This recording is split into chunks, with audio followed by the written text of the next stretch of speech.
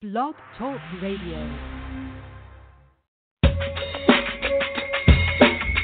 Welcome to another broadcast on the Soul of America Radio. Tonight, you're listening to Hope and Healing, a journey to wholeness with your host, J.R. Thicklin. Tonight's broadcast is brought to you by Blog Talk Radio, hosted and produced by the Soul of America Radio. Comments made on tonight's broadcast do not necessarily reflect the views of Blog Talk Radio, the Soul of America Radio, or its host. Hope and Healing takes you from a place of pain, abuse, violence, rejection, and abandonment to a place of hope, healing, and power. All aboard with your author, activist, advocate, and friend, man of purpose himself, and your host for the evening, Mr. J.R. Thicklin. Yeah!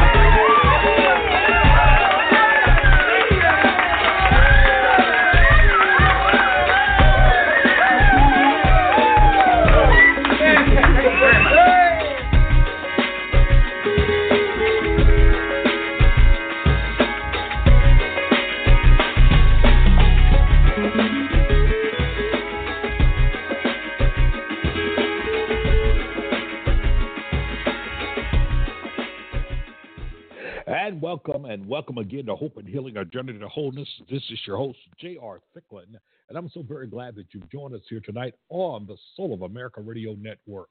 That's right, each and every Monday night. You can find us right here at 9 p.m. Eastern Time, 8 o'clock Central Time, 7 o'clock in the Mountain Time Zone, 6 o'clock in the Pacific, and wherever you may be around the globe. You're listening to Hope and Healing, a journey to wholeness.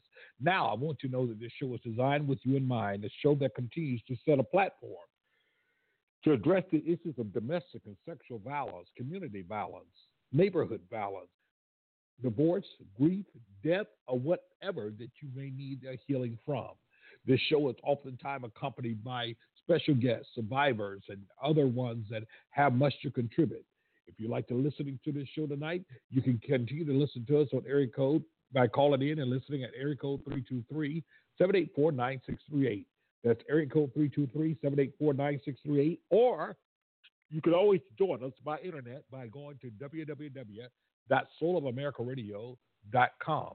That's right, www.soulofamericaradio.com. And I'm so glad that you joined us.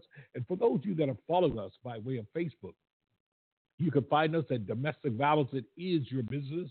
That is one of our group pages.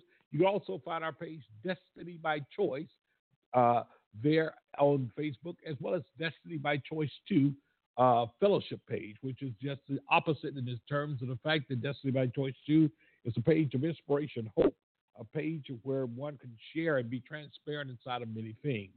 And so tonight, as you're listening to our show, we're so glad that you've joined us here on this first Monday in April of 2017, and we're excited because not only is it springtime, but we're excited because there's so many things to talk about today.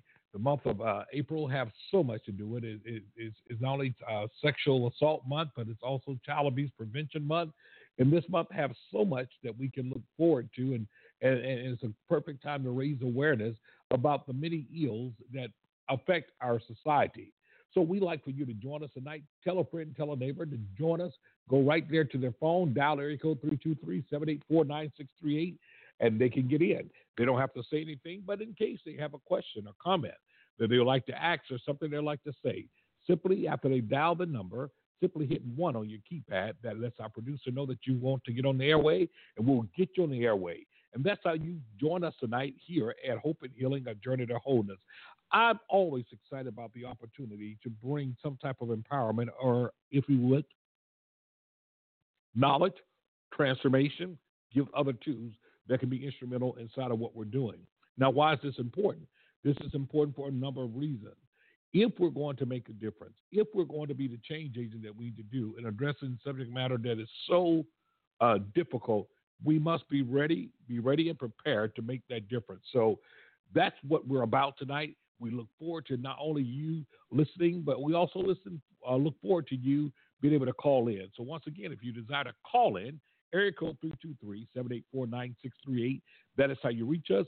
If you have a question and a comment, hit number 1 on your keypad. If you choose to join us by way of the internet, that is www.soulofamerica.radio.com. You can listen to us. As a matter of fact, not only can you listen to us now, but this broadcast, as is every broadcast, is available on podcast minutes after even the show ends. So at any given time, you can go back to soulofamerica.radio.com, go to the archives category, and you can be able to download and listen to any of our shows that we've had since our time on this great network. Now, as we have reached this first Monday in April, I want to make sure that we have an opportunity to address a lot of different things. Listen, events are just that. They're events that happen in people's lives. They're events that happen, and we see the climax of things happening.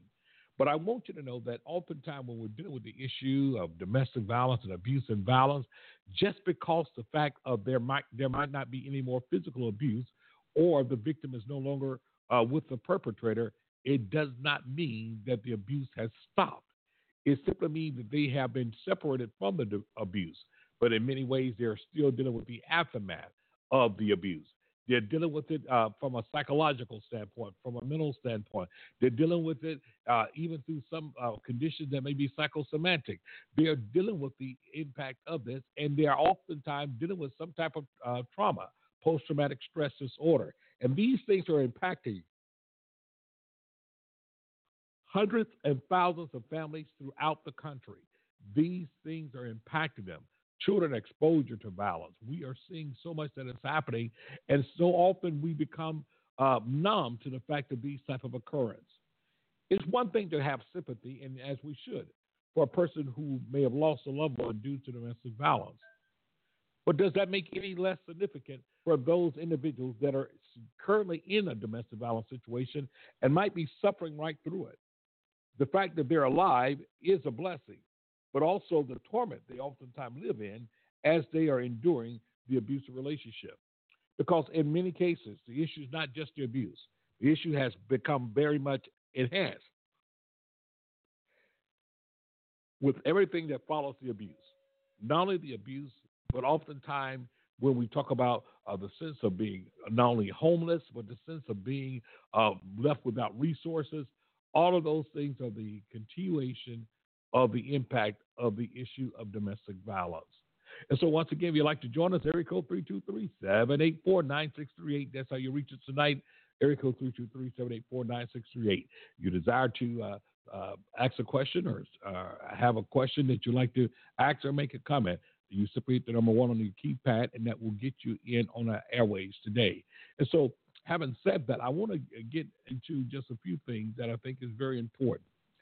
Also the fact of the climate, the environment that we live in today, that very many people, often, very little people ever consider the long reach of the impact of domestic violence.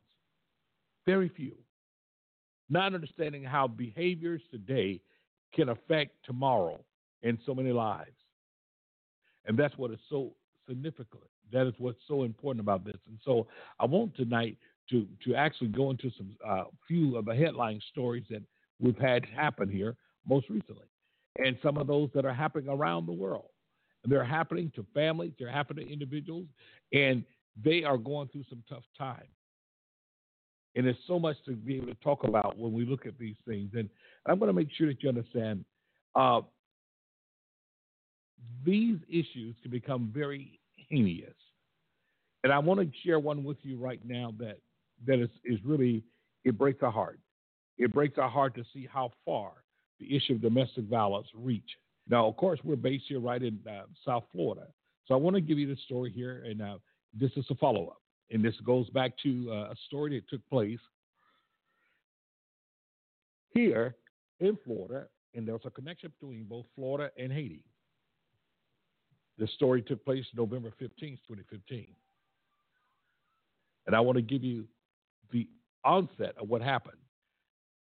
You had Travis James Hyatt and his 5-month-old granddaughters, Hayden Rose Hyatt and Caden Reese Hyatt.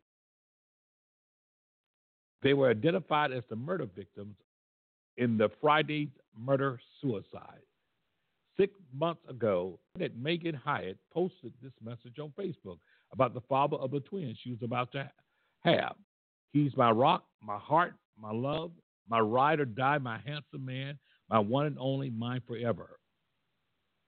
Her forever that she was referring to, folks, was none other than Gawan Rushane Wilson.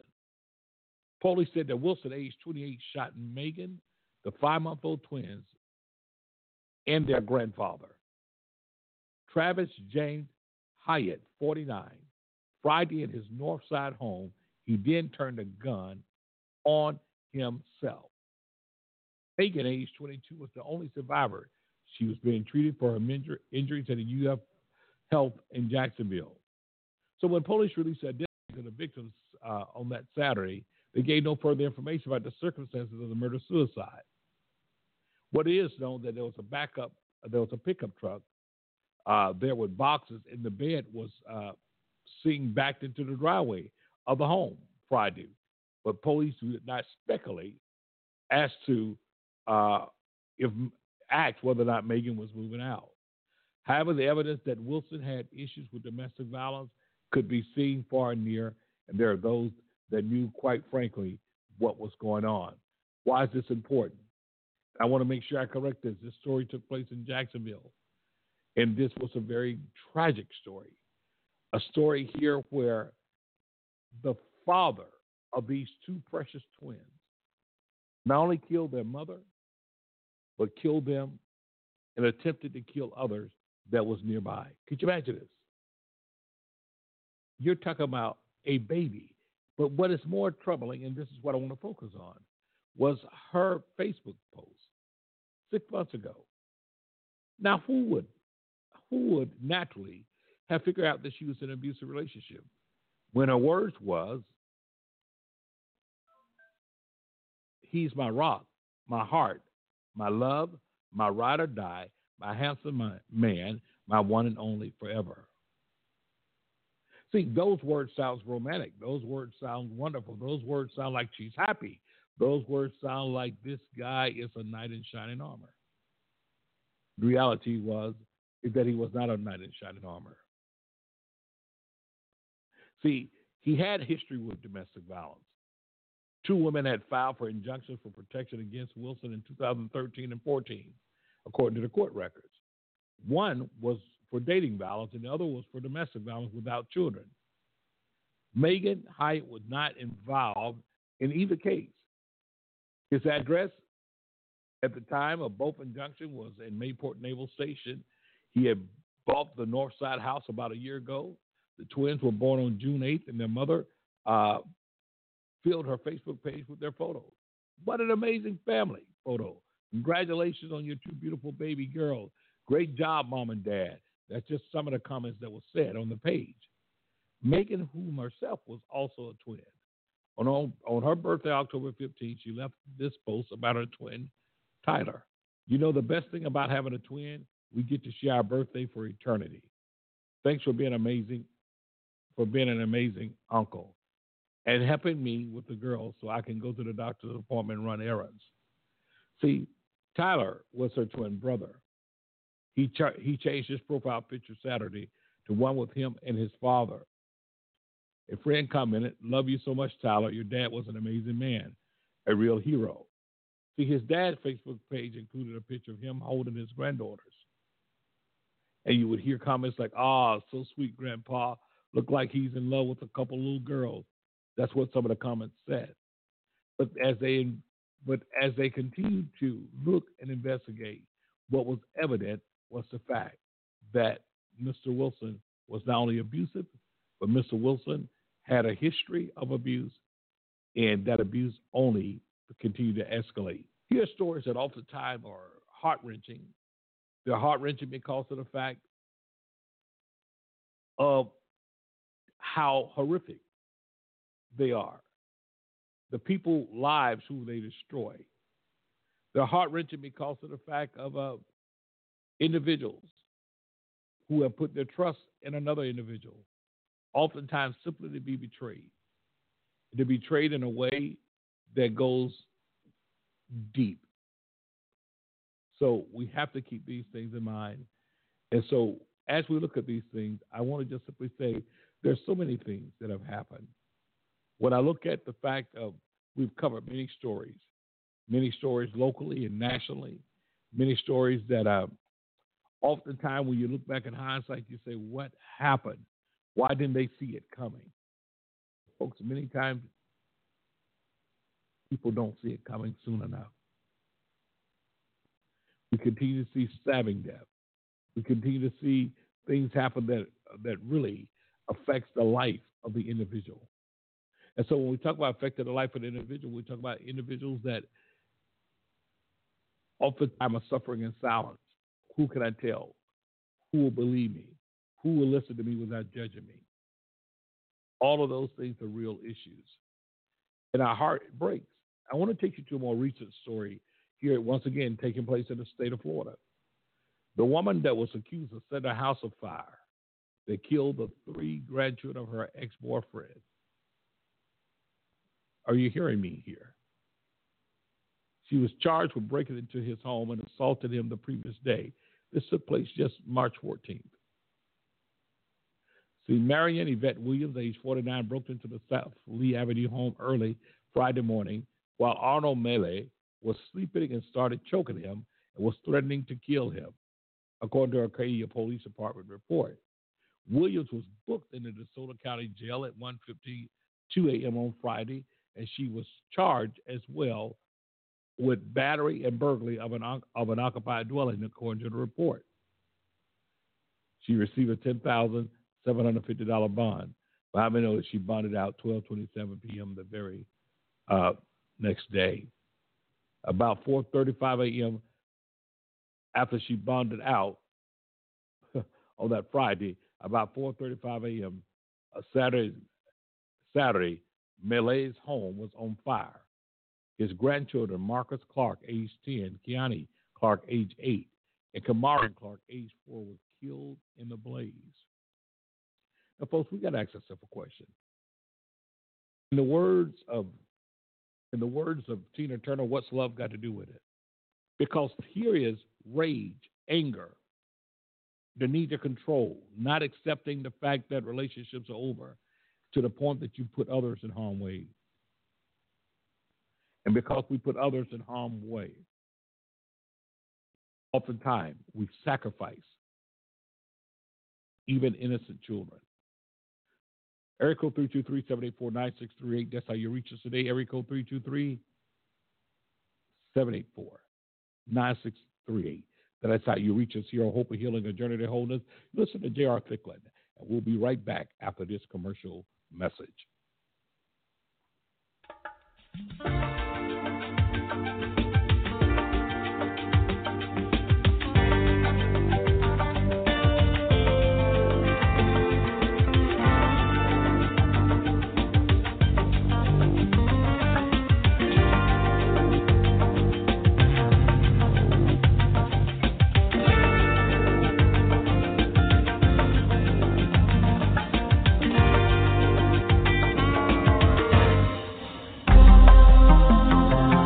Hope and Healing, A Journey to Wholeness with J.R. Thicklin is coming back right after this. You're listening to the Soul of America Radio, LLC. This is the one and only Soul.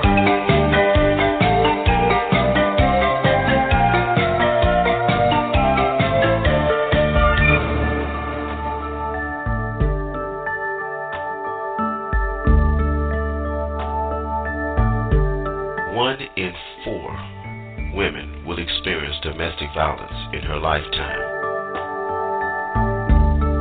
Every year, nearly 3 million children witness domestic violence right in their homes. Domestic violence is most likely to occur between the hours of 6 p.m. and 6 a.m. More than 60% of domestic abuse incidents happen right at home. Survivors of domestic violence face high rates of depression, sleep disturbance, anxiety, flashbacks, and other emotional distress. you or someone that you know is a victim of domestic violence, or if you think someone is, reach out to them. If you are a victim, reach out to somebody. You can call the national hotline right now at 1-800-799-7233. That's 1-800-799-7233. If you didn't have a chance to write that number down, call Jay Thicklin right now at 1-323-784-9638.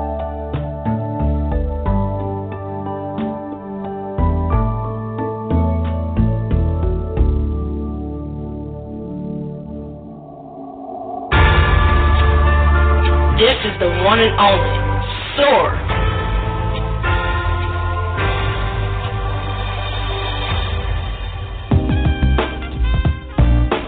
Speak to Jay right now at 323-784-9638. And now, Hope and Healing, A Journey to Wholeness, continues with your host, J.R. Thicklin.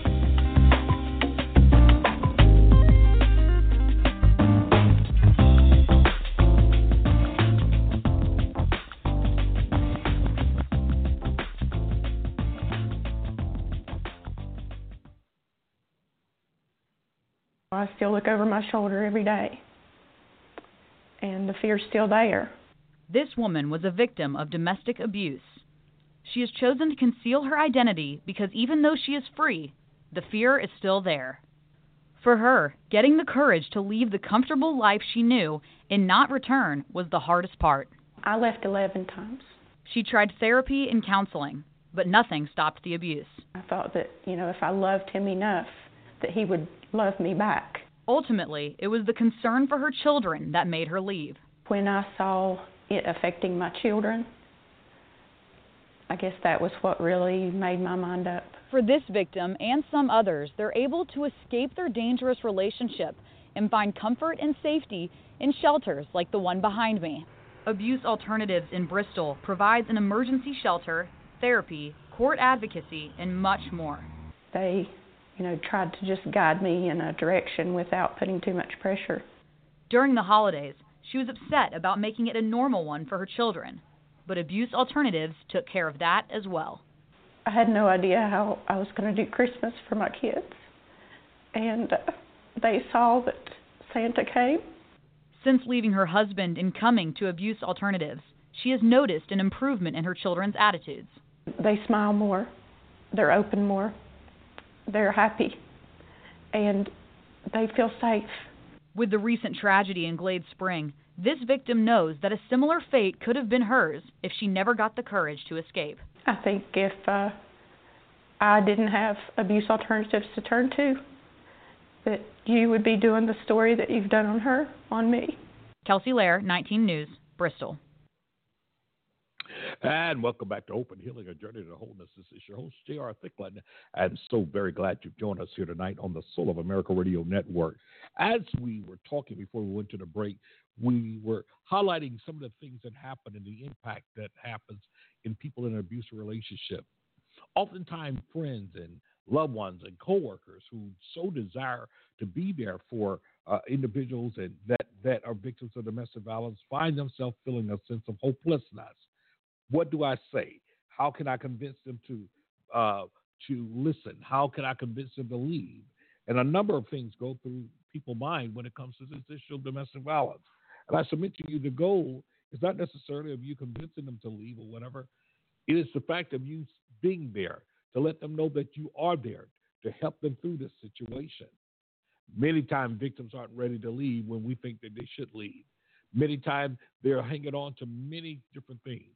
But most importantly, many of them are fearful. They're afraid of what might happen once they leave. Since we know that the gravest time of danger is once they leave the abusive relationship. See, once they leave the abusive relationship, any sense of normalcy and stability is gone. And so oftentimes, once they've left, we understand the pursuit becomes greater. Where the perpetrator wants to find them, wants to put an end, wants to exert their will over them. Those are things that we have to consider because these are things that are real as it relates to the issue of domestic violence. There's so much work to be done as we address this subject matter. It is one that no longer can be, if you would, talked about in a vacuum. Everything in life is affected by domestic violence. Your parenting is affected by domestic violence. Your children are affected by domestic violence. Your family members are affected by domestic violence. Your places of worship is affected by domestic violence.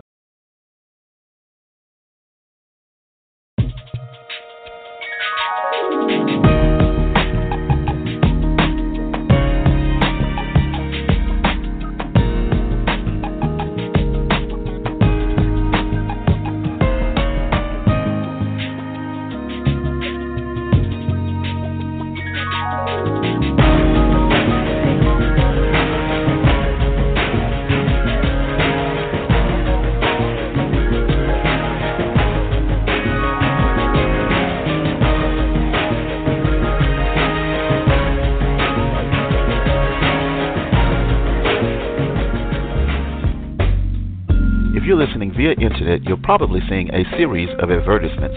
Please click on those advertisements as they help us to continue to bring you the best in soulful talk radio.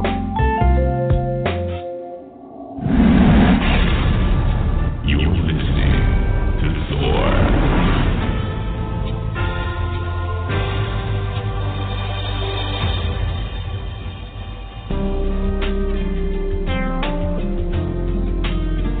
Destiny by Choice 2 Fellowship on Facebook is a spiritual, drama-free, judgment-free fellowship forum for like minds to share in encouragement through testimonies, scriptures, music, prayer, worship, and fellowship.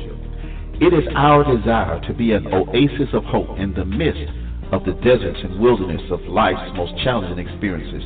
We welcome you for prayer requests as well as your testimonies as we collectively operate as thermostats, changing life's experience through God's leading in His Word. Join us as we empower lives and shape destinies. That's Destiny by Choice 2 Fellowship on Facebook. Through a search, you can find us. If you're listening via internet and you want to speak to the host, please dial 323-784-9638 and press 1 to be connected to the host. This is the Soul of America Radio.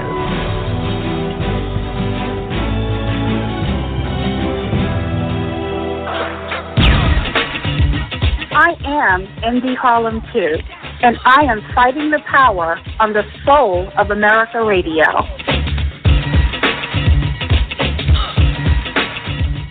Worldwide, coast to coast talk radio. This is the Soul of America Radio. You're listening to SOAR. And now back to Hope and Healing, a journey to wholeness with your host, J.R. Thicklin.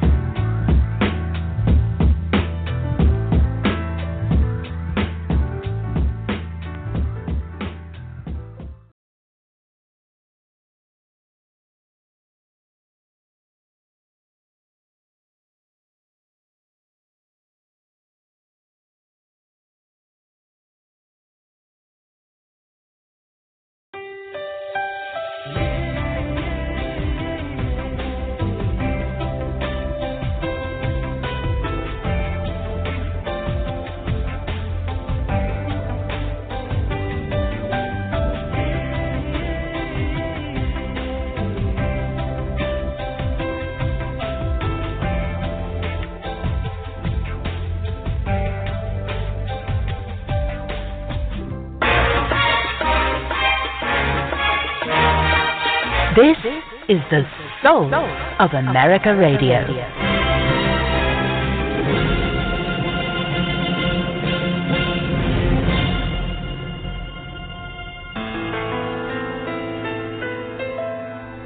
Thank you for listening to J.R. Thicklin, Hope and Healing, a Journey to Wholeness.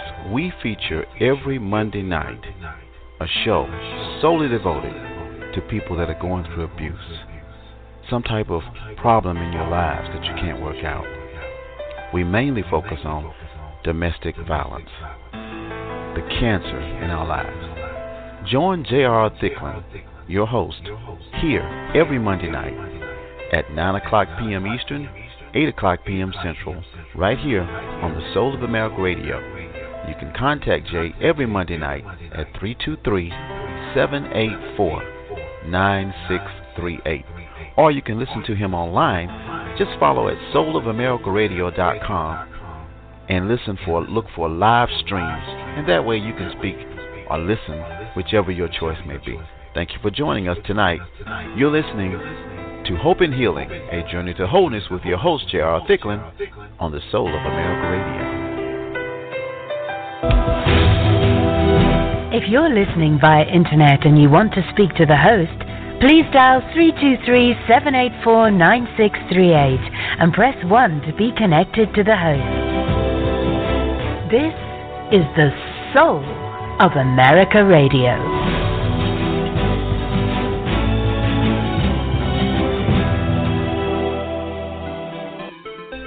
Here's your host, J.R. Thicklin.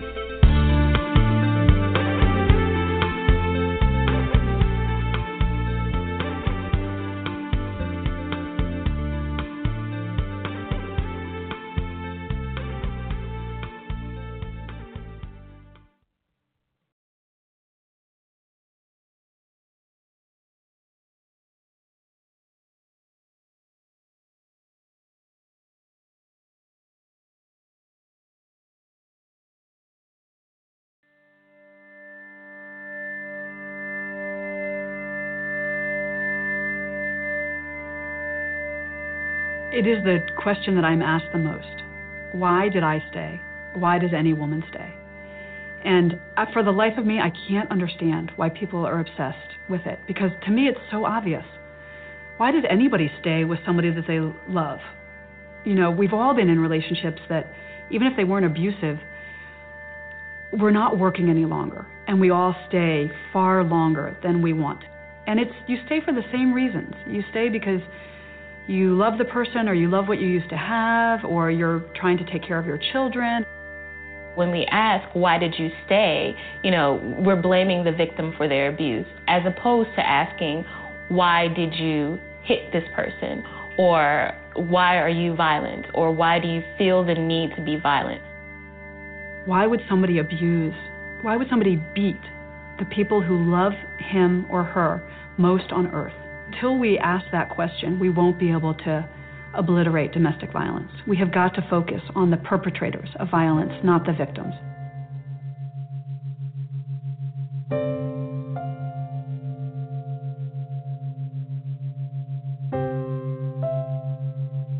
It's cliche, but he really was Prince Charming. He was very kind and sweet and nice.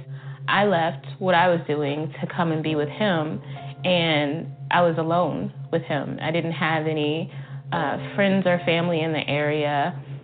I couldn't find a job, so he paid the bills, and so we got into an argument, and that's the first time that he hit me. He actually threw me up against the wall and started to choke me, and I didn't really understand what was happening, because he was not that person all this time, and so when he finally let me go, I thought it was something I did. I wasn't thinking to run.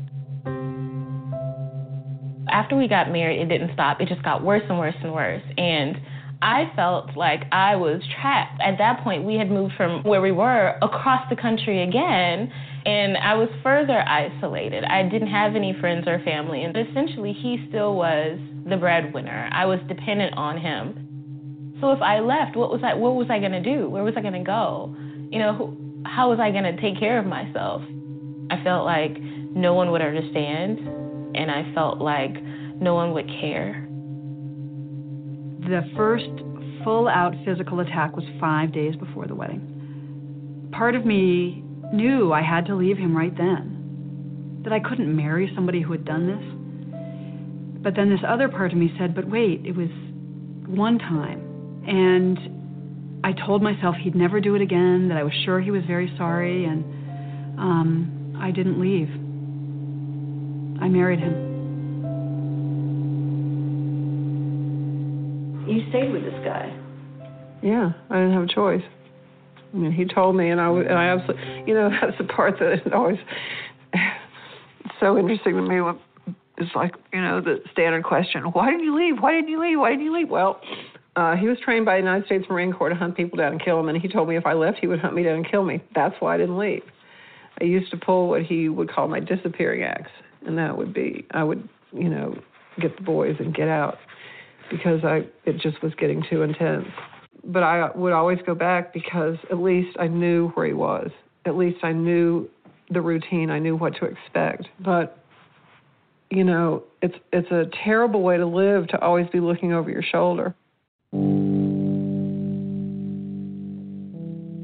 didn't start out with being abusive. He started out with being incredibly sweet and incredibly attentive and incredibly thoughtful and incredibly kind and saying things to me that no one had ever said and paying attention to me in ways that no one ever had. And I was really taken by it. One of the reasons why we stay is because the behavior is such a drastic change from the person we met in the beginning, and we're constantly looking for the man in the beginning instead of concentrating on the man that is in front of us. Once I understood that, then I made the decision, I gotta go. This is not the same man I married. I mean, I love him, but he's gonna kill me. With every violent moment, I felt further connected to him in this kind of twisted way. I felt that, we had this secret that bound us together and that this was something big and we were working on it. And so we had to stay together until we worked it out. The violence got to a point where I realized that I could die.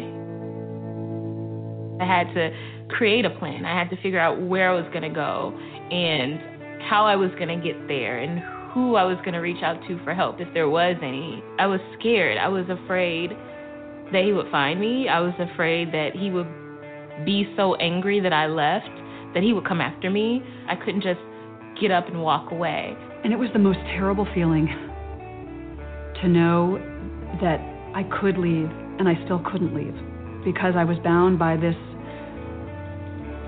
psychological trap that I thought was love, that wasn't love. I had so much denial. If you had come to me and said, are you being physically abused? If my doctor had asked me or a best friend, I would have said, no, I'm not being physically abused. You do feel isolated and you keep a lot of secrets. You keep a lot of secrets in your heart, in your home, in your head. I stayed because I believed him when he said he wasn't going to do it again. I stayed because I didn't have anywhere to go. I didn't have any money. I didn't have access to any resources. I stayed because my religious community convinced me that I couldn't get divorced because God would hate me. I stayed because I loved him. I stayed because he was the love of my life, and I wanted to believe that love could conquer all, including abuse. Blog Talk Radio. Welcome to another broadcast on the Soul of America Radio. Tonight, you're listening to Hope and Healing, a journey to wholeness, with your host, J.R. Thicklin. Tonight's broadcast is brought to you by Blog Talk Radio, hosted and produced by the Soul of America Radio. Comments made on tonight's broadcast do not necessarily reflect the views of Blog Talk Radio, the Soul of America Radio, or its hosts. Hope and Healing takes you from a place of pain, abuse, violence, rejection, and abandonment to a place of hope, healing, and power. All aboard with your author, activist, advocate, and friend, man of purpose himself, and your host for the evening, Mr. J.R. Thicklin.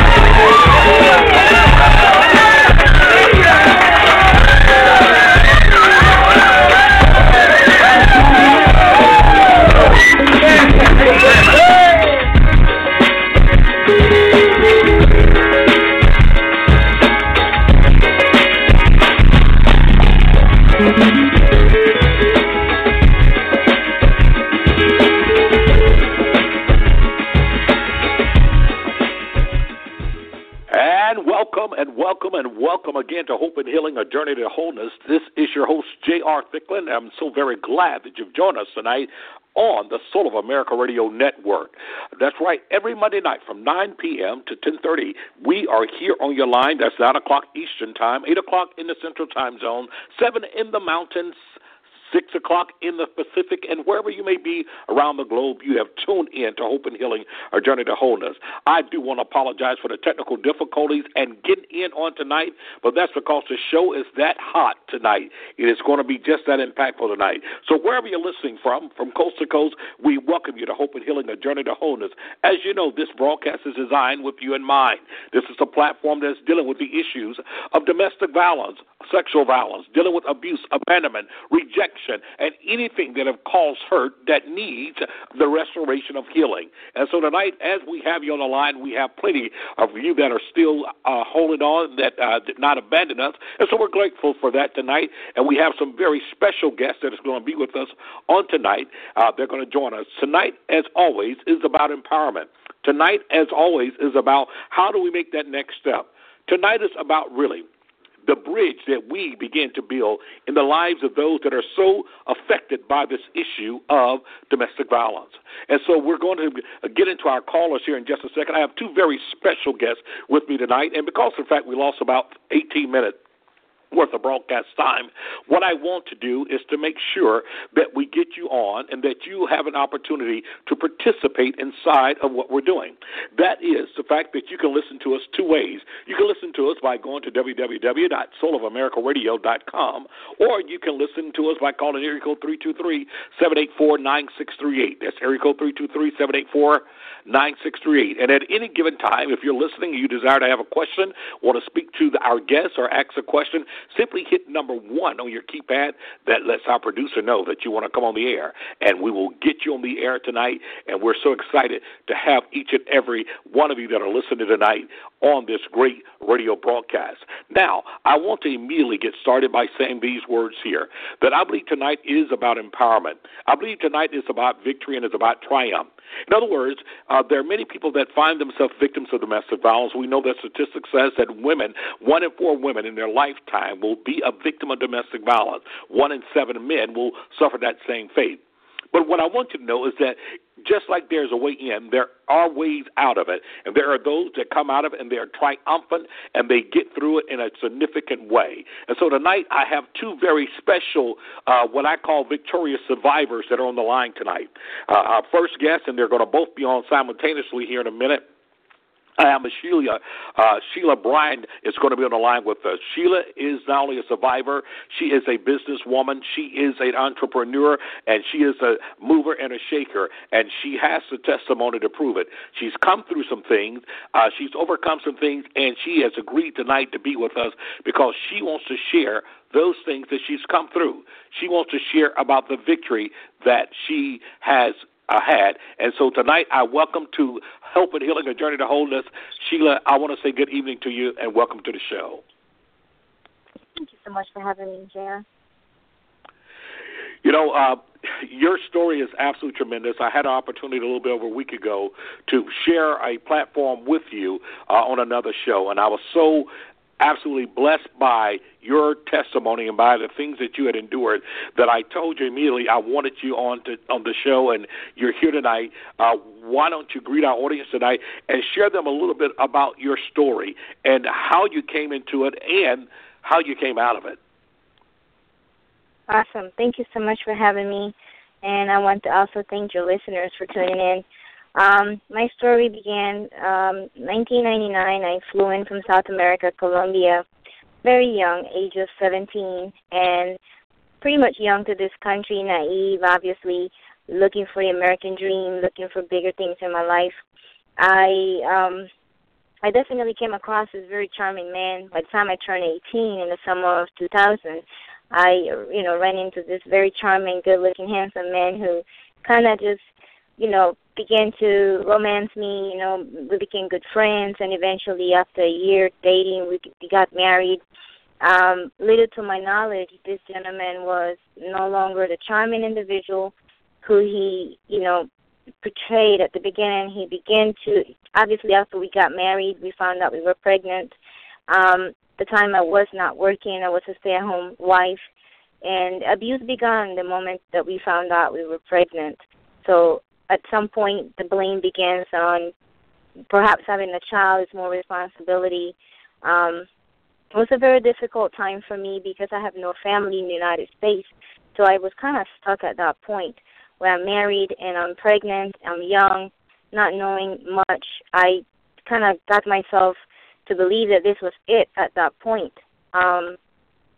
Over the years, we had more children. I had my first daughter at 19, my second daughter at the age of 20, and we had one more child, a son, which by the time I was 22, I had my third child. So little to say that it was a very tough, difficult situation when, the abuse was emotional in the beginning, then it became physical. He would hit me. My husband will hit me anywhere. We would go to the grocery store. We might go out in public to, different venues, different locations, and the strikes will come, sometimes with no reason behind it. And one of my darkest moments in my marriage was, being pregnant and my husband completely losing it and striking me so hard in my head that he completely split my head open. I was bleeding profusely. He refused to take me to the hospital. He knew at that point by taking me to the hospital, I would probably be, in a situation where he would go to jail and I would have to stay in the hospital. And he kind of saw that and refused to take me to the hospital. So I was raised in the church, JR. So I would say thank God for that. Thank my family for that, raising me in the church. As a young girl, I always knew that there was a God, and I just had to be faithful and believe that this situation was temporary, that I wasn't going to be there for a long time. By the time I had my third son, I remember having an encounter as I ended up in a women's shelter, an encounter with a young lady who said to me that there was help. Being that I'm an immigrant, I'm a foreigner, I'm married to a United States citizen, that there was help. That there was help, definitely. And she gave me some information. She said, you need to go to this location. You need to ask for help. There are resources. You can get your green card. You can get, work permit. You can get out of this situation. So I began to seek and search more for information and came across that there was indeed an American law that is to protect women like myself who are married to their abusers who are either United States citizens or legal permanent residents. And I began the process of the paperwork. It took me about 8-9 months to just go through the ordeal of the paperwork and hiding this all from my husband. God forbid he found out then that I was doing that. I probably believe he would have killed me. But thankfully, I did everything, wisely with, seeking advice from people who knew what they were doing, what they were talking about. And thankfully, by summer of 2006, finally got that document in the mail that I was, at that point, a green card holder, which gave me so much satisfaction and freedom. And I was so thankful to God and the people who came in my life around the time that helped me get this information. When you went through that, and it had to be a very dark time for you because you dealt not only with the abuse, but you also dealt with the fear, I believe, of him reinforcing the fact of threatening you that because you were not an American citizen and you did not have your paperwork, he used that as power and control over you, threatening to take the kids, threatening you that you would be deported. And so he used all of those things of what you did know in order to keep you in bondage. Would that be correct? That is absolutely correct, JR. It was always a threat, whenever I say, I don't want to do this anymore, I don't want to go through this anymore. I genuinely did not want to raise my children in this environment, but I had to face the reality at that time. It's either I'm stuck with this man who's, abusing me, constantly hitting me. I'm talking black eyes, busted lips, bruises, or I'm going to face being homeless with my children. So it was a very difficult time with a constant reminder that you have no way of working, you have no way of providing, you have no way of getting my children, and, so it was very, very difficult. And yes, that kept me behind for many, many years. The idea of not having a way of providing for my kids kept me back really leaving him. And so when we talk about that, and you talk about all those fears there, because especially for those that are listening tonight, and you're listening to Hope and Healing, A Journey to Wholeness, I am your host, J.R. Thicklin, and I have a couple of very special guests that are with me tonight. You're listening to Sheila Bryan, and she's sharing her story, having come from another country, and you're here. And there's so many things that happen. We all experience prejudices in one sense or another. Here you are from another country, but your skin looked like any other African-American individual, and yet it's still inside of that which you were going through. You had the different other elements that's going on. Not only you not being a citizen of this country, but you also had the whole point going on, as far as if you would, those that might have judged you because you did speak another language, those that might have looked at you as a person that might have deserved the abuse.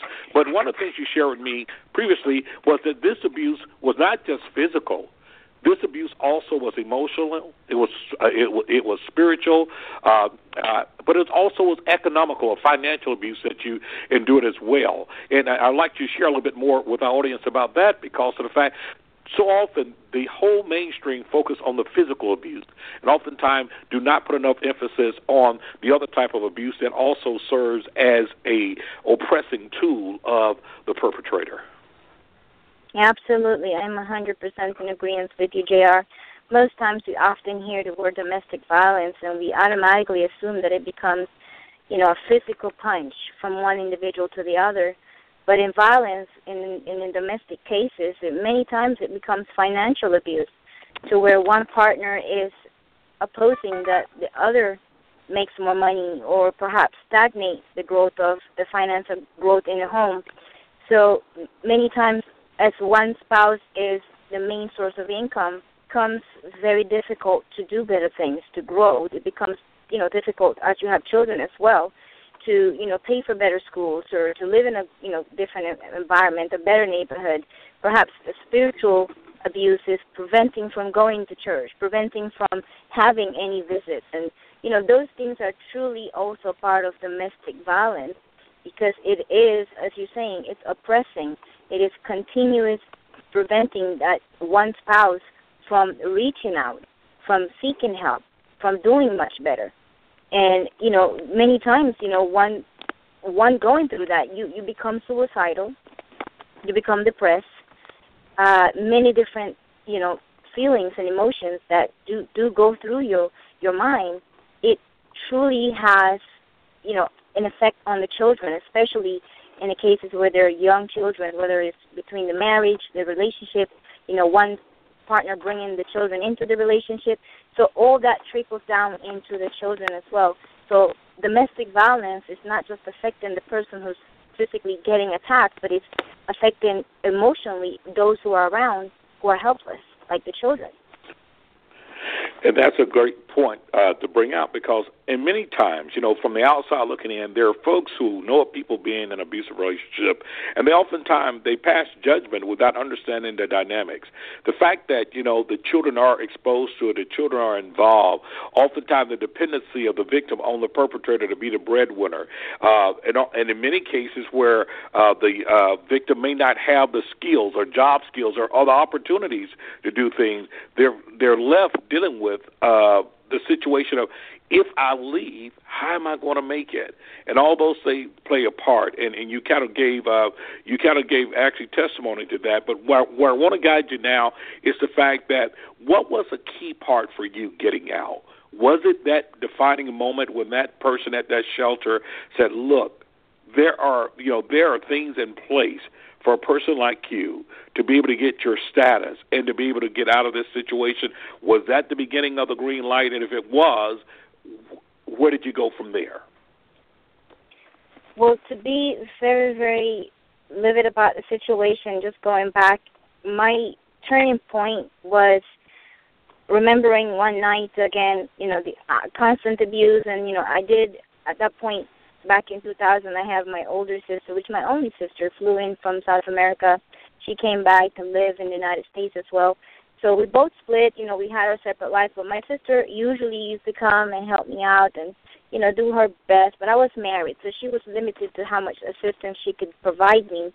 And I remember one night, having this, fight again with my husband, calling my sister to help me to come pick me up with me and my kids. And she was on her way, and she got into a very, very bad accident. And, and that was a turning point. The idea of me losing my sister because I'm in this relationship, because I'm allowing this man to abuse me, that was it for me. That was the moment that I had to do something, because I was never able to think that I could live with the guilt of me being the reason for my sister losing her life to come and save my life, which I had the control in my hands.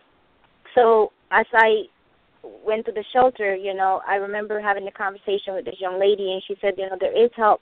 So I already made a decision that I was going to leave. I don't know how I was going to do it, but I was going to do it. So the moment I made a decision, JR, and, I ended up in the women's shelter in Broward, where I reside, I remember this conversation was just God aligning me on purpose that I could get out, that there is a way out. But I made a decision. So it becomes crucial for anyone who's listening, who is either in the situation that wants to get out or know of someone, it first has to be a decision to just get out.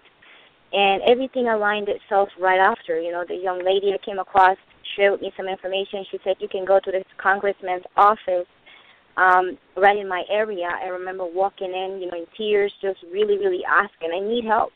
I really need help. So in the office, a couple of people came to my rescue. They just asked me tons of questions, and we began to process paperwork. I had no money.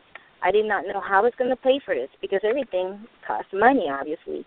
So sometimes we begin to look at the obstacles versus the outcome. We do want to get out. We do want better, but we look at the obstacles sometimes.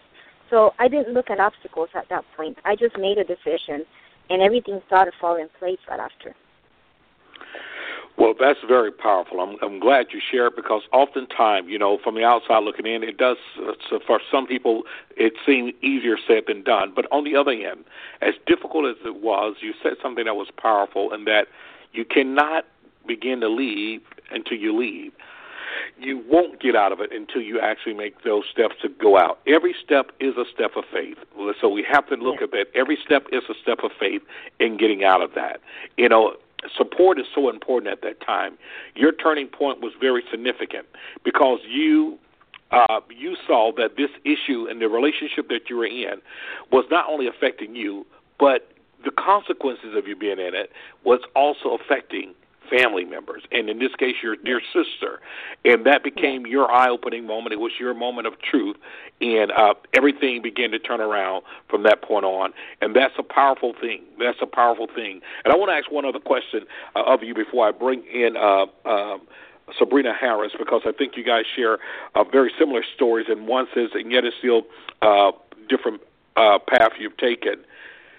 Now that this has been behind you, and you've been out of this for a great period of time, I want you to share with the audience, what are some of the things that you have now done? I mean, you are a motivational speaker. You do trainings. You are an entrepreneur in your own right.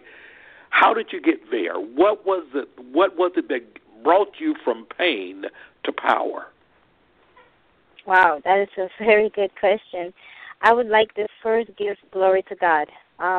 I wouldn't be here on this line without Him giving me the strength and the courage, and just constantly speaking and praying and asking Him to lead me, to guide me, to show me, just to give me one more day. Just give me one more day. So first I would like to thank Him, thank God for all things, because I did not know I would be here today. I did not know it. I believed that there was a better way. I believed that there was always an outcome that I wanted, but I just couldn't believe, and I couldn't see. When you're in a situation where you're being abused, you cannot see light. You all see darkness. You cannot see light.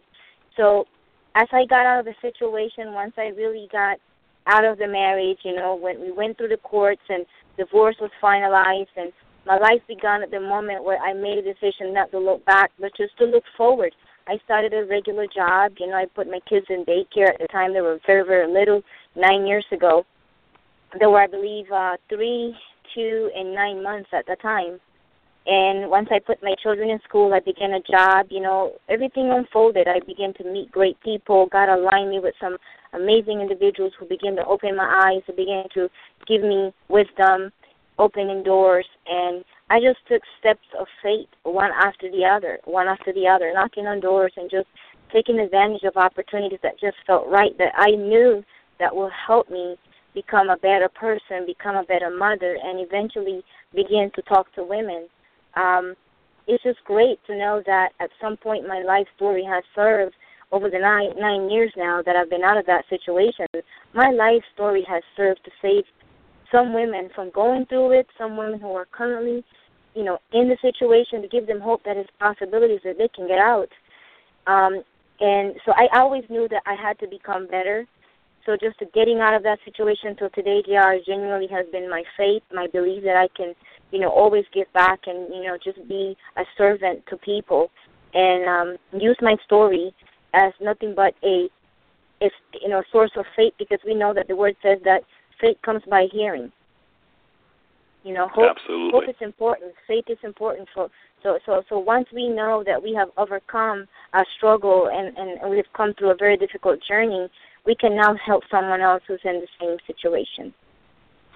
Absolutely. Well, what a powerful testimony, and the fact that you came out and that your faith brought you through it. And oftentimes that's a missing element, because it's one thing to find physical safety, but it's another thing to find a spiritual and a place, a centerpiece of not only hope, but a centerpiece of serenity, knowing that God is with you, and it brought you out. And I thank you so very much for sharing. Stay with us. I know you're going to have to be leaving soon, but what I want to do is immediately after this commercial break, I'm going to bring on Sabrina Harris, the founder and CEO of the House of Lovillionaires, and what a testimony she also have. And I'm going to set it up, but I want you to stay tuned to it. We'll be right back after the break. You're listening to Hope and Healing, A Journey to Hope.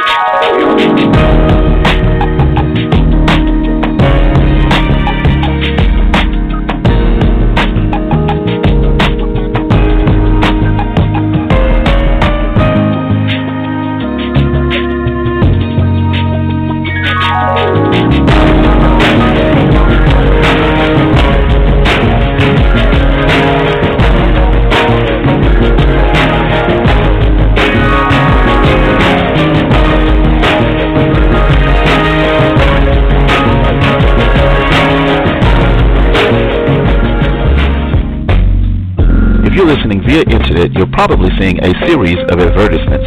Please click on those advertisements as they help us to continue to bring you the best in soulful talk radio.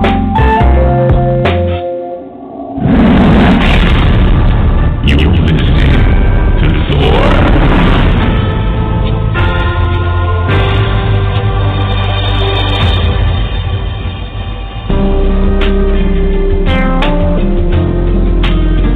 Destiny by Choice 2 Fellowship on Facebook is a spiritual, drama-free, judgment-free fellowship forum for like minds to share in encouragement through testimonies, scriptures, music, prayer, worship, and fellowship. It is our desire to be an oasis of hope in the midst of the deserts and wilderness of life's most challenging experiences. We welcome you for prayer requests as well as your testimonies as we collectively operate as thermostats, changing life's experience through God's leading in His Word.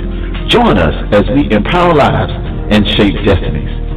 That's Destiny by Choice 2 Fellowship on Facebook. Through a search, you can find us.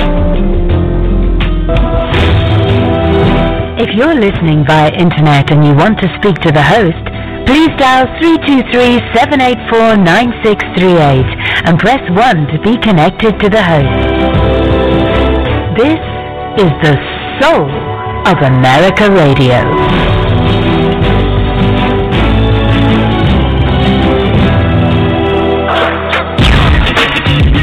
I am MD Harlem 2, and I am fighting the power on the Soul of America Radio.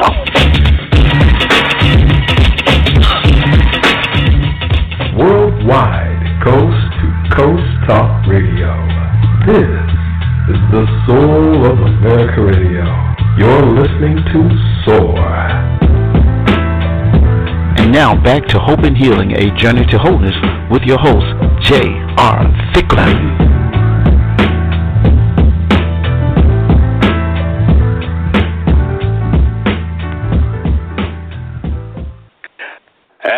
Welcome back to Hope and Healing, A Journey to Wholeness. This is your host, J.R. Thicklin, and I'm so glad that you've joined us tonight here on the Soul of America Radio Network. What a powerful show that we have tonight. Two very special guests that have been on. You've had the opportunity to listen to Sheila Bryan, and what a powerful story. A story of not only going through the abuse, but surviving the abuse, the difference that knowledge made and information, but even more importantly, the faith that she had to sustain her after she came out of it. In many ways, our next guests share a very similar path. She, too, was very young when she was inside of her abusive situation. Both of them 18-year-old inside of that regards. And our guest now is Sabrina Harris. She is the CEO and founder of the House of Lavillionaire. She'll tell you more about that. But besides that, she's a survivor of domestic violence. She is a mental health counselor. She is a individual that listen, she's a lot of things. She's doing a lot of things that are making some tremendous difference. And I want to welcome her to the show tonight because she's also one of my friends and colleagues as well. Good evening. Welcome to Hope and Healing, A Journey to Wholeness. Sabrina, you're on the air with us.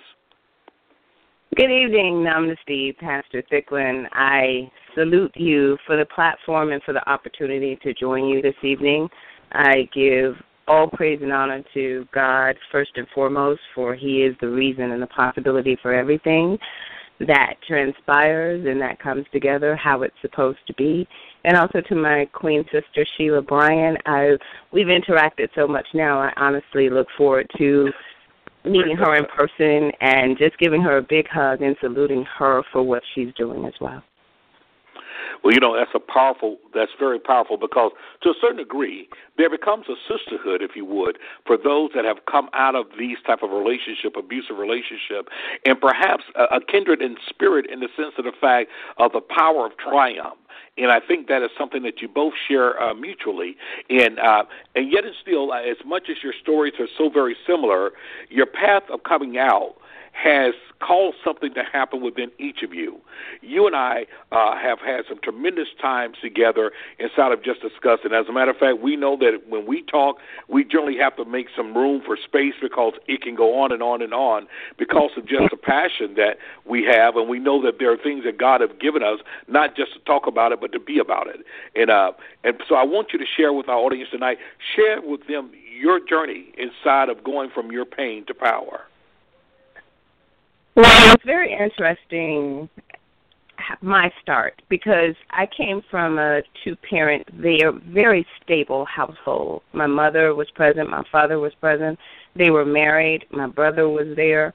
And there was a tremendous spiritual base. We were raised in the church, Southern Baptist. We got all the teachings and everything else. But the one thing that so enamored me, and I was a daddy's girl to the end of power, but it was the way that my father interacted with his family, the love that he had for his family, but the way that he treated my mother. He was so kind and respectful and patient, and he made sure that his family wanted for nothing. So I realize now that it set my expectation for what I desire to see within a man and within a relationship. And I realize now that I set the bar way, very, very high, and the standards were way up there, and I wasn't willing to relinquish them because that's all I knew. But my journey started when I was about 18 years old, and one of the things that was very telling for me inside of this relationship that eventually ensued and progressed into marriage was that I had already had a child. So I had a child out of wedlock, and that relationship, it fell apart, and I met who was to be my ex-husband, and it materialized on from there. But it didn't start out problematic, and that's the seed I tried desperately to plant in the hearts and minds of young people, because it didn't start out that way. Although, mind you, we weren't equally yoked by any means for a lot of reasons. It was just a nice, amicable meeting, starting of a relationship, and it eventually progressed. Although now I can reflect back on a lot of the training and things that I know and I'm aware of, there were warning signs. There were red flares all over the place, but I didn't see them as such because I was young and naive. but I spoke about with Bakari Wright and Sheila Bryan and yourself when we were on a week or so ago about the culminating experience, or the one that really stood out the most. And that's the one when we were having a verbal exchange, an argument. And one of the things I realized about him now that I didn't recognize as so then was a very controlling nature, a need to be in control, to be the man, and to be all of this. And I was so, in my heyday, not willing to be controlled. So I was not submissive by any means. And we had a verbal exchange that I felt like I had won. I felt pretty good about it. And it ended up with him burning me on my knee with a cigarette lighter from the car. And I'll never forget the way he looked, and I'll never forget the expression in his words, like, you won't talk to me that way. You will never argue with me. We won't do this. You will not do whatever I say pretty much goes. And that was the point where the dam burst. But I remember that night nursing my knee. I knew I couldn't tell my father because it would have been a problem. Because, again, daddy's little girl. I knew I couldn't tell my brother because it would have been another problem, but it would have been like two men at war for sure. And somewhere deep inside of me, I knew that the situation was wrong, and I knew the behavior was off the Richter and off the mark. But somewhere inside of me, I told myself that I loved him enough to be able to help him and get through it. And long story short, it got progressively worse, but the children had started by that point. We had gotten a home together. We had accumulated things together. So in a lot of ways, I teach people now about questioning why people stay, because a lot of times there is no true justification from the outside, because a lot of times it doesn't make sense. But to the person going through it, especially when your mindset is warped or it's not open or there's not a good understanding, you just don't put it together in a logical way, but it makes sense to you.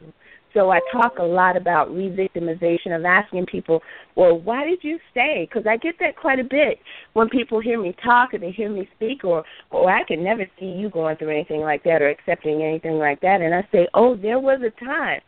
I didn't always have the knowledge and the experience and the fortitude that I have today. Thank God that he empowered me and gave me this voice and gave me the non-fear factor, but it wasn't always this way. Wow.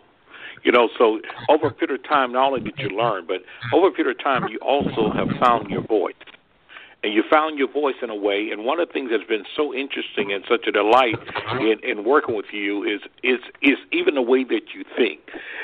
That because although you were a victim and you came through this, and you are now a victorious survivor, the process that you went through in order that you may become whole and that your life became better and not bitter is something I think that people need to hear, because although you went through all this, and there's been some things that you've not even shared that have been absolutely just, horrendous. I mean, some atrocious things that have happened inside of that, and yet still you've come out of it.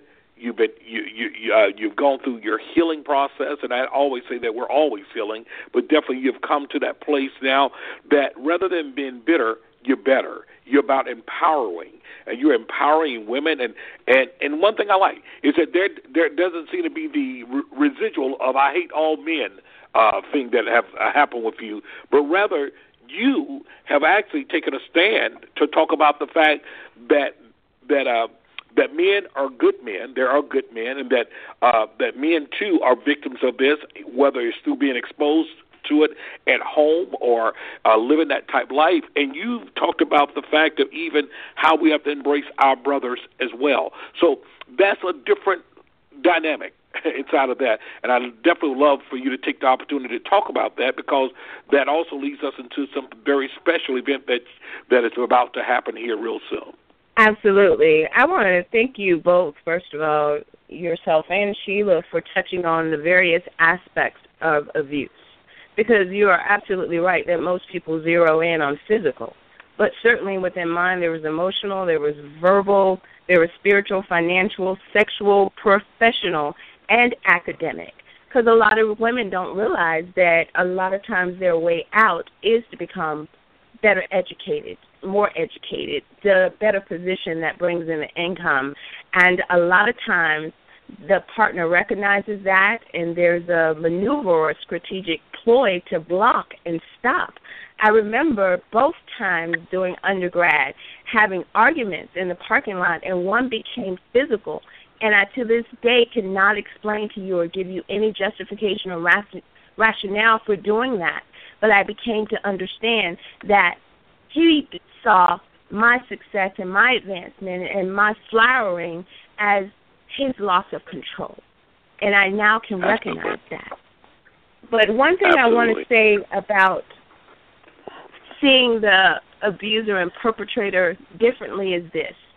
Once I got to the point of leaving the relationship, and that was even a feat within itself, because I remember sitting in the bed one morning, and I just woke up and I couldn't stop crying. I was just so emotional.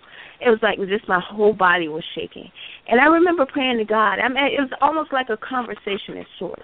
And I say, Lord, if there is any true purpose, if there is any reason why I am going through all of this and it was meant to be, please show me without a shadow of a doubt.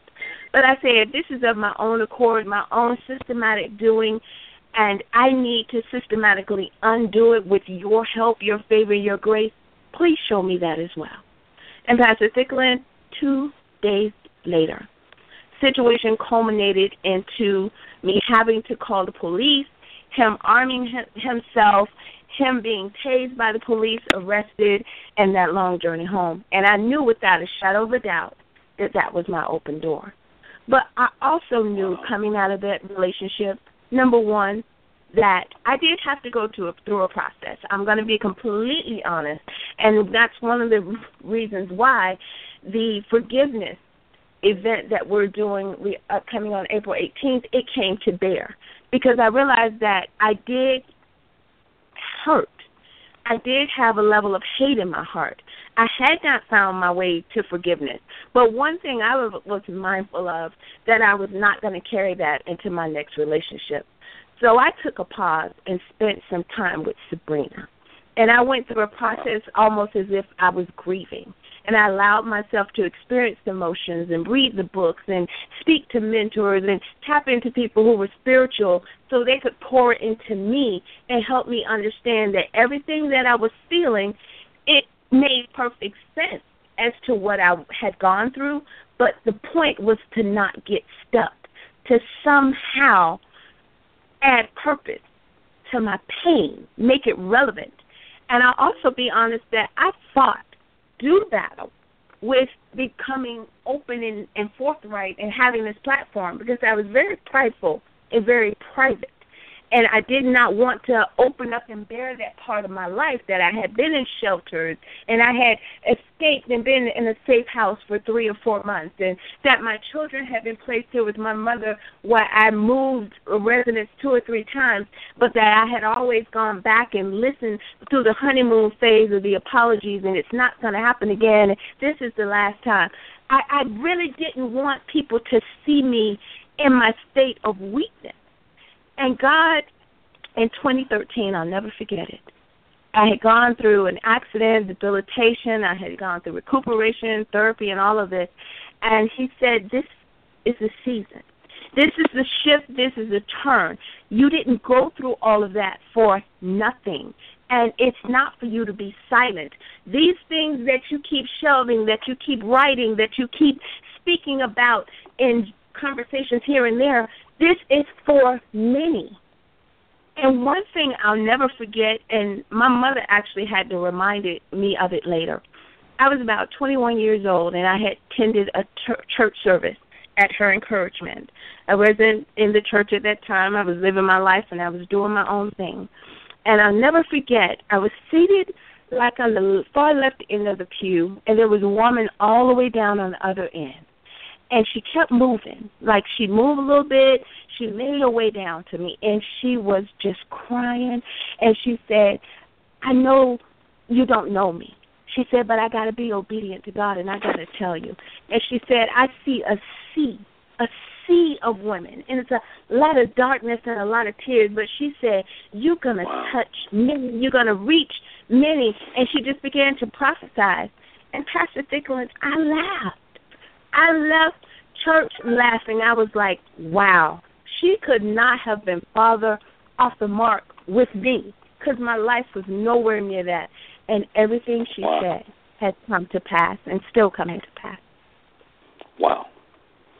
Isn't it amazing that even in the midst of where you were at the time, at a time when you could not see, or could not even phantom yourself being this incredible tool, incredible instrument, this incredible influence, this woman was able to look into the spirit realm and actually see that there was a purpose for your life, and there was even a purpose for your pain, and that out of your pain, out of the experience that you had, that you would be used as an instrument of God's love. Yeah. That's Most amazing. Definitely. And you've done some great things. You've done some great things, and I want to say that. Go right ahead. No. I just wanted to say one of the things that I'm very honest about, too, in my life is that I was not perfect in that season. And I never want to make it seem at all one-sided, because there was a period of time when I felt like I needed to defend myself, or there was a period of time when I was disrespectful because all of the things that were going on and going wrong. So I realized, and I accept, and I have asked for forgiveness for my role and my part. Even going through my pain, I was not excused from my behavior as well. So I think that's also important towards forgiveness. It is. Listen, people, you're listening to Hope and Healing, A Journey to Wholeness. This is your host, J.R. Thicklin, and I tell you, you're listening to our special guest, one of our special guests, Ms. Sabrina Harris, the CEO and founder of the House of Lavillionaires, and so many great things, mover, shaker, and a powerful businesswoman. And those of you that have been with us most of the time, you've also listened to Sheila Bryan, and Sheila has to go, and I think you're still on the line, but if you could just say, give you a goodbye, we thank you so much, and I know that you've heard Sabrina, and all of us are going to be together real soon. I know we are, and everything. So if you would, Sheila, give us your last parting words before we go to commercial break. Absolutely. Thank you so much, JR. I got to say, I am containing my tears, Sabrina. I am containing my tears for you, not just of joy, but just to know that I am really you, and you are me. And I'm so grateful to God for this connection. Thank you so much, JR, for having me. I truly look forward to an in-person, meet and greet with the both of you pretty soon, and I continue to impact the world, because this is what we were really created for. Our struggles are not by any means for us to first lay and be sad and hope around. Our struggles are truly a revelation of how good God has been to us, by giving our story and testimony for others to have hope and believe that, yes, if it happened for me, it can happen for you. Thank you both for having me. Thank you so much, Sabrina. I love you, sister, Queen in Christ, and thank you so much. Have a blessed night. Absolutely. Thanks so much for being there. And I tell you, we're looking forward to even greater shows that are coming as we bring together survivors. We're going to take a commercial break, and I know that I have my distinguished colleague and partner inside of Destiny by Choice is on the line as well, Dr. Douglas, and hopefully I'm going to be able to get her on before we end tonight, because of the fact of just some powerful insight here. And I know that in her quest and in her plight of addressing these issues, she's seen so many things from so many different walks of life. So immediately after commercial break, we'll come back and we'll finish listening to Sabrina, and we'll hopefully bring on Dr. Douglas as well. And remember, if you have a question and or comment, simply hit number 1 on your keypad if you're listening in right now, and that lets our producer know that you want to come on the air. We'll get you on the air. You don't